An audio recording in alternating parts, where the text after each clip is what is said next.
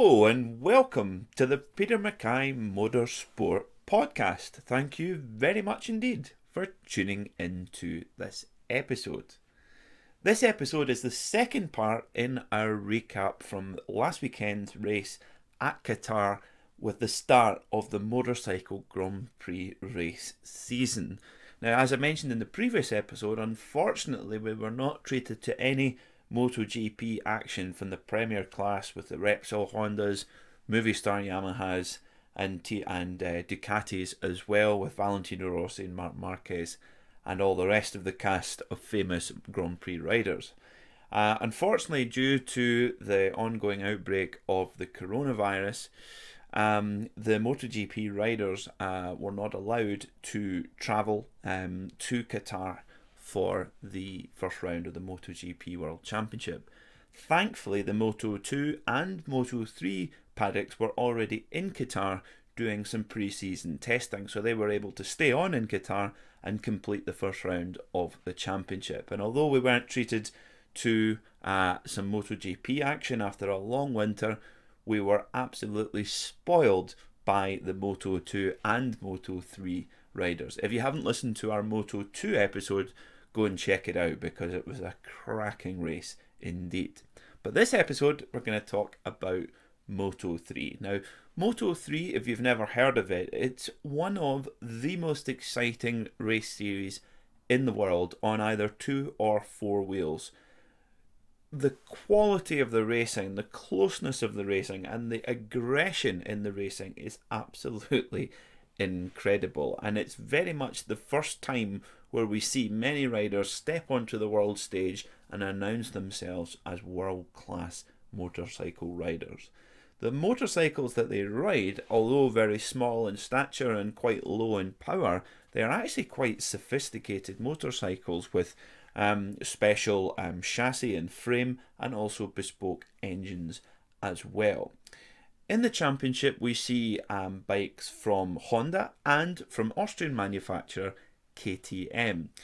The rules for this particular class of motorcycle racing, the engine must be 250cc in capacity, 4-stroke engine and only one cylinder, a single cylinder engine. So a pack of Moto3 bikes almost sounds like a swarm of wasps. Very deep sounding wasps, but a swarm of wasps nonetheless. And the resulting racing is absolutely extraordinary. Because these bikes are relatively underpowered and relatively light, riders can easily slipstream behind one another, so they can tuck in behind the rider in front, keep almost as a little bit of a windbreak, and are able to slipstream up behind their rivals and overtake. And therefore, the racing in Moto3 is absolute carnage.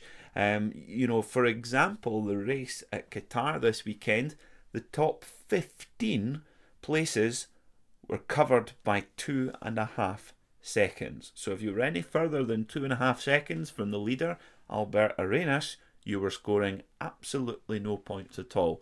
Extraordinary. Now, if you compare that to, Formula 1, for example, if you see a gap of 2.5 seconds between first and second, the media are getting incredibly excited about such a close race. In Moto3, you can fit all of the point scorers in that length of time. And at Qatar, the layout of the Losail International Circuit in Qatar lends brilliantly to really close Moto3 racing because it has one of the longest straights of anywhere on the calendar. The straight out of the final corner all the way down the front straight is a huge long drag strip which offers huge opportunity for riders to work together in an almost peloton-like style and overtake one another constantly throughout the race. So the tactics, the wheel-to-wheel combat is absolutely crucial to succeeding in Moto3, and the slightest of mistake and you can be out of the points altogether. And Sunday's race was absolutely no different. We saw KTM returning to the top step of the podium after quite a long wait. the KTM team have been very much playing second fiddle to the much preferred Honda motorcycle in Moto3 for a little while now. Interestingly, since the Moto3 class came in about 8 or 9 years ago, it's been very much a swing back and forward between KTM and Honda, and each manufacturer has had their turn at the top of being the most preferred motorcycle. But at the moment, it's very true that it's Honda. However, KTM have been very, very busy back at their base in Austria and have developed a brand new KTM RC4 for their riders to go and take on this year's championship. And the Aspar team, based around Valencia, a very legendary team run by Jorge Martinez, they were just exceptional on Sunday. Albert Arenas winning the race on his KTM Aspar machine. To give you an idea how impressive that is, the next 8 bikes home were all Honda machines. So you had to go all the way back to 10th place to get the next KTM. So it shows you how well Albert Arenas performed at the weekend. Also, what was incredibly impressive was exiting the final corner of the race, Albert Arenas was actually in the disadvantaged position of leading the race out of the last corner. And you might think that's an incredibly strange thing to say. Surely if you lead out of the last corner, you'll make it to the line first. But usually that's not the case in Moto3 racing, because there is such opportunity for you to be slipstreamed by the rider behind. So the rider behind can tuck in behind you, use your slipstream, use your brake in the air, and then just at the last moment pop out and pinch the win off you. It can be incredibly frustrating for the rider who has led most of the race or led the last couple of laps or whatever. But Albert Arenas was in that position, being very closely followed by Scotsman John McPhee, who looked like had the perfect exit out of the last corner right behind Albert Arenas and had a good chance to slipstream. But what we saw was this really brand new improved KTM motorcycle proving just how good it is, and also just how good an exit Albert Arenas got out of that last corner. He just got the exit just perfect, got on the throttle as early as he could, got tucked behind the fairing, and that KTM just drove out of the last corner. And really, even though it's sitting in the slipstream, John McPhee only started to pull ground on Albert Arenas when it was too late, as they were just passing over the finish line. So KTM can be probably pretty optimistic about their chances this season. Speaking of John McPhee, the Scotsman, who's the most experienced rider in the Moto3 Championship by far, he's had a long winter working away quietly, working by himself in testing, not getting involved in any group in testing, just working by himself and working on his race pace, not worrying too much about his outright qualifying pace. And he qualified 9th on the grid, not right up the front, but close enough to figure in the race. And of course, with such a large pack of riders, he did what he normally does. John McPhee, because of that experience, he has such clever racecraft.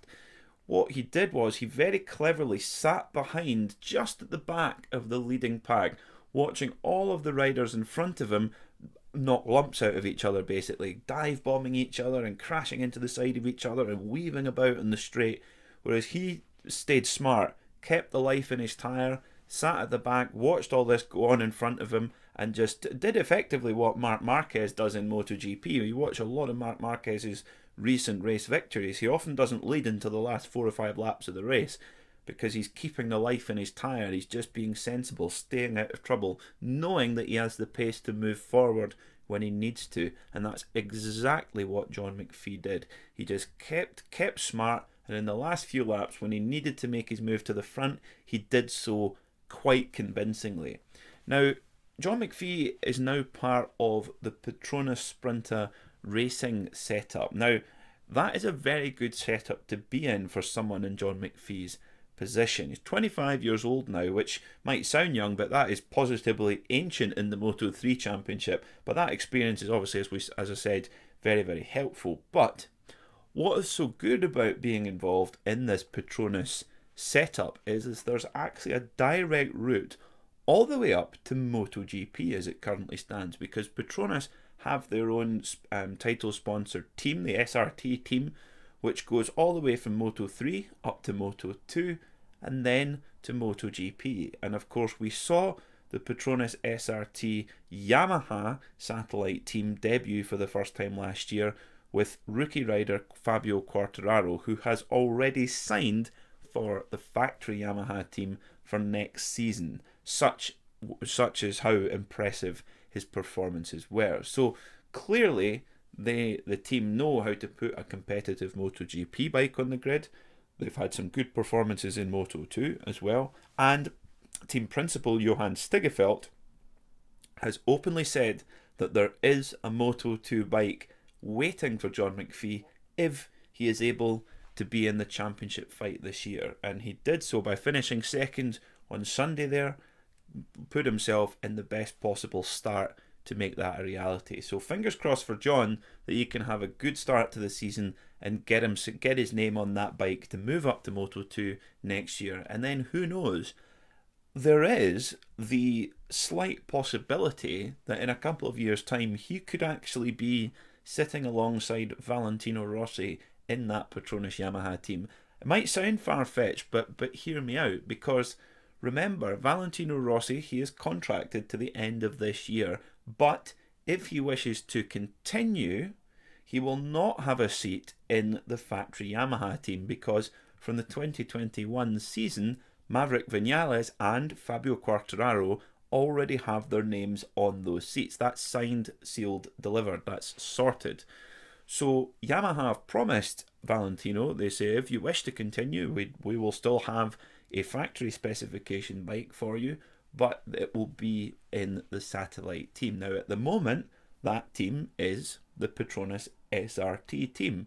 So, you know, there is a possible chance that John McPhee, certainly if John McPhee were to move up to Moto2 next season and Valentino Rossi did take up that option to be in the MotoGP team, at least he would be within the setup. Maybe not the direct teammate, but being able to learn from someone like Valentino Rossi is of course a dream scenario for any rider at any stage of their career. So John McPhee, he will be more aware than anybody on this earth how great an opportunity he has in front of him, and you can just see how relaxed, how happy he is, and how comfortable he is on that Honda motorcycle. He spent a lot of years on that Honda motorcycle and seen it develop. So it's just brilliant to see this young Scotsman from Oban coming and competing at the top level in the International World Championship.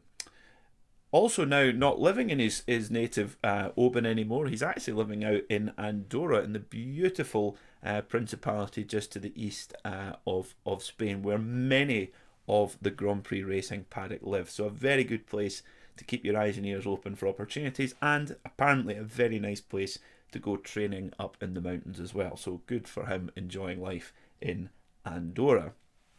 What else did we see in the Moto3 race at the weekend? Well, we also saw the Honda Team Asia rider Aya Agura, another brilliant performance from a Japanese rider, starting 5th on the grid and finishing 3rd after being promoted up to 3rd when Masia on the Leopard Honda was given a time penalty after starting 6th on the grid. Finishing 5th, we saw Tatsuki Suzuki as well, another Japanese rider on the SIC 58 course Honda, scoring pole position in qualifying and finishing a very strong 5th in the race. And as I mentioned in our Moto2 podcast, it is just fantastic to see so many fast Japanese riders up at the front of motorcycle racing, because with Honda and Yamaha, it is so important, and Suzuki as well, of course. It's so important for the Japanese factories who are spending so much money, tens or hundreds of millions of pounds in the MotoGP World Championship. It's brilliant that there are enough good Japanese riders as well, which really helps the whole world go round, to be honest, when it comes to that investment from the Japanese factories. Because if they can get their hands on a good, quick Japanese rider,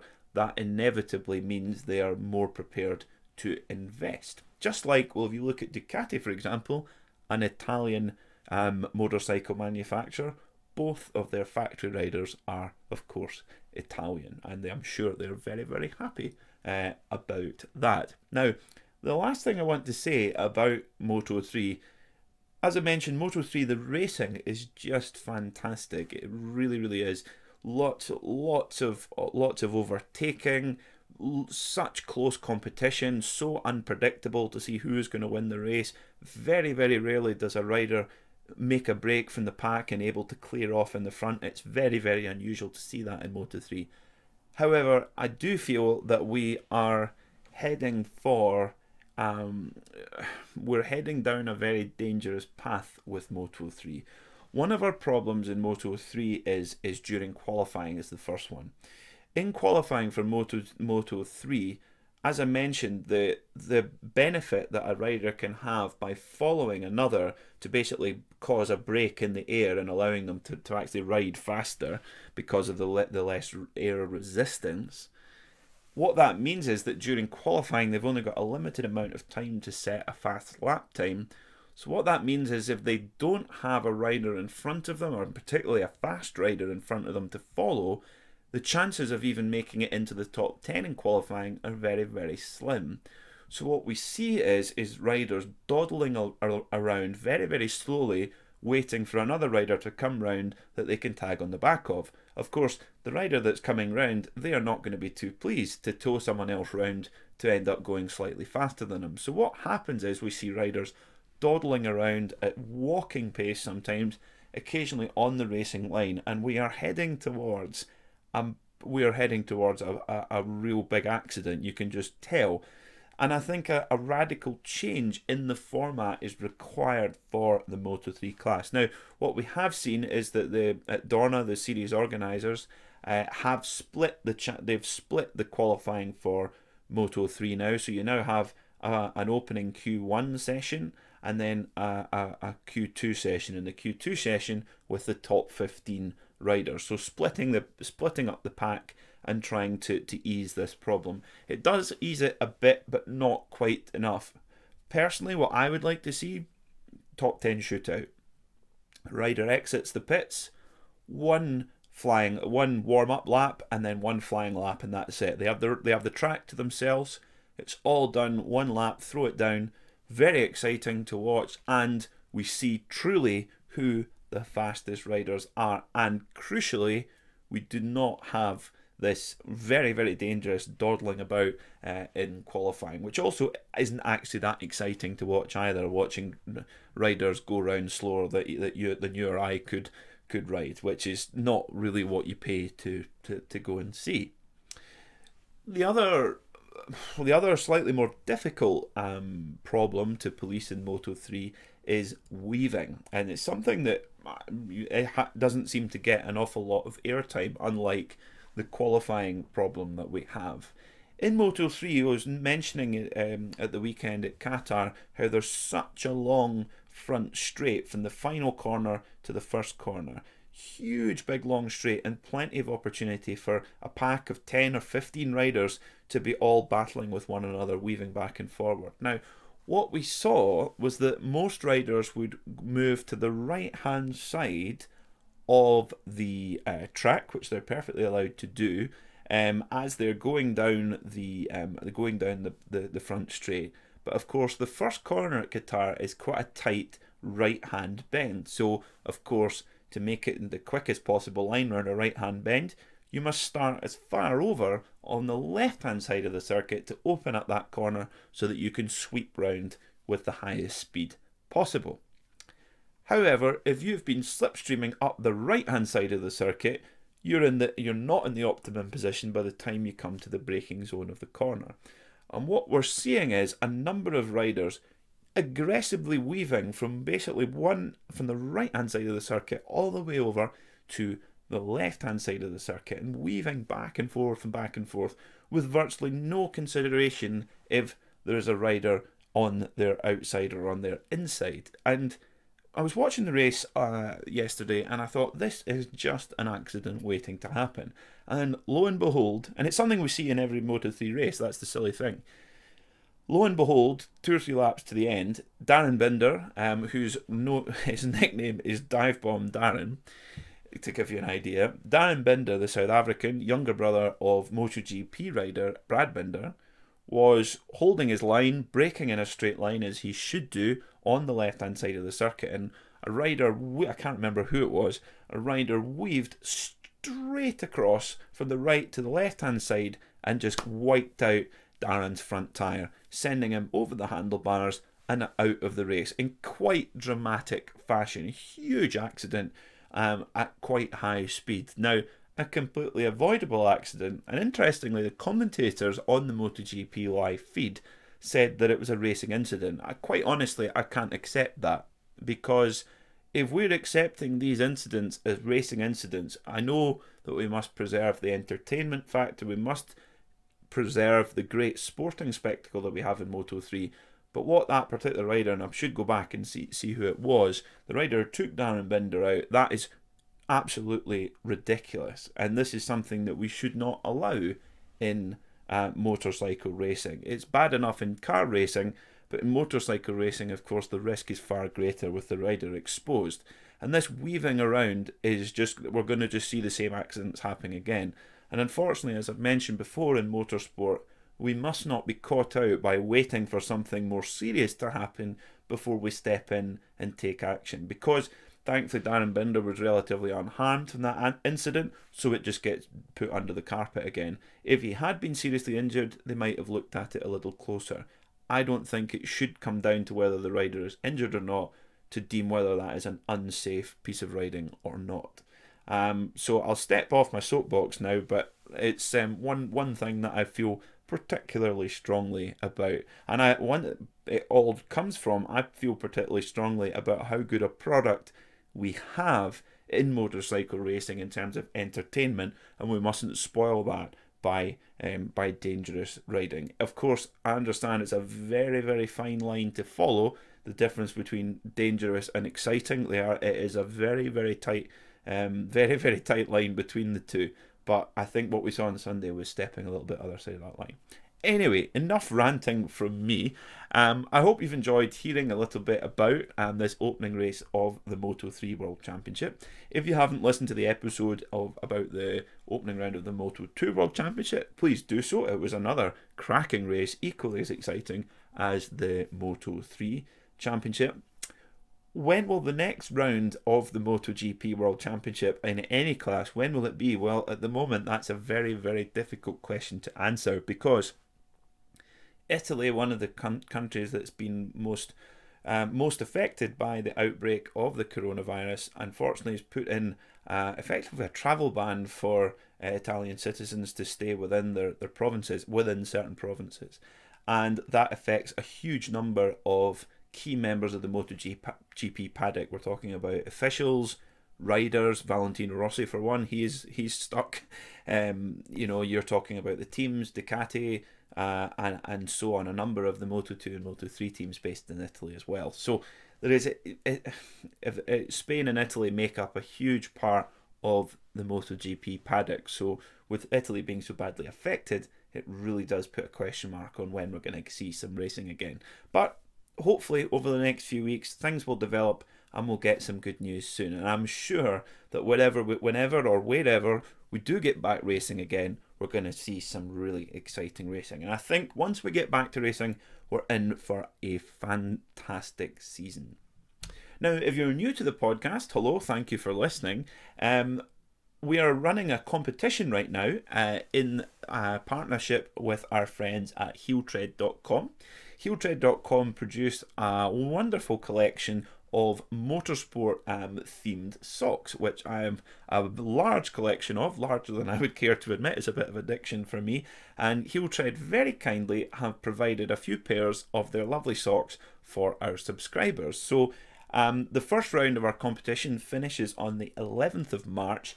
All you need to do to be in with a chance of winning a pair of these lovely socks is to download the Podbean app, which is where our podcast is hosted, and subscribe to the channel, and you will be in with a chance of winning a lovely pair of fresh new socks. And who doesn't love a pair of free socks? So check that out. Thank you very much for listening to this episode, and I look forward to speaking to you again very soon.